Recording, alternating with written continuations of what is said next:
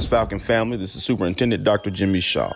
This week's Weekly Minute will focus on an original play written by Darren Butler and the Florence Academy of Fine Arts entitled Take My Seat. Please, take my seat.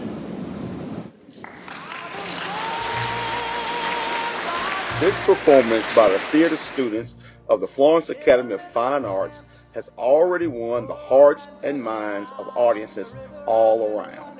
They've won state awards such as Best in Show at the District Trumbauer Theater Festival, Best Actress Award won by Adrian Parker, Best Actor Award won by Grayson Johns, Best Supporting Actress. Nevaeh Fuller State Competition Superior Ratings as part of the All-Star cast. Know more. And in all the interviews and the research, fear became that connective tissue.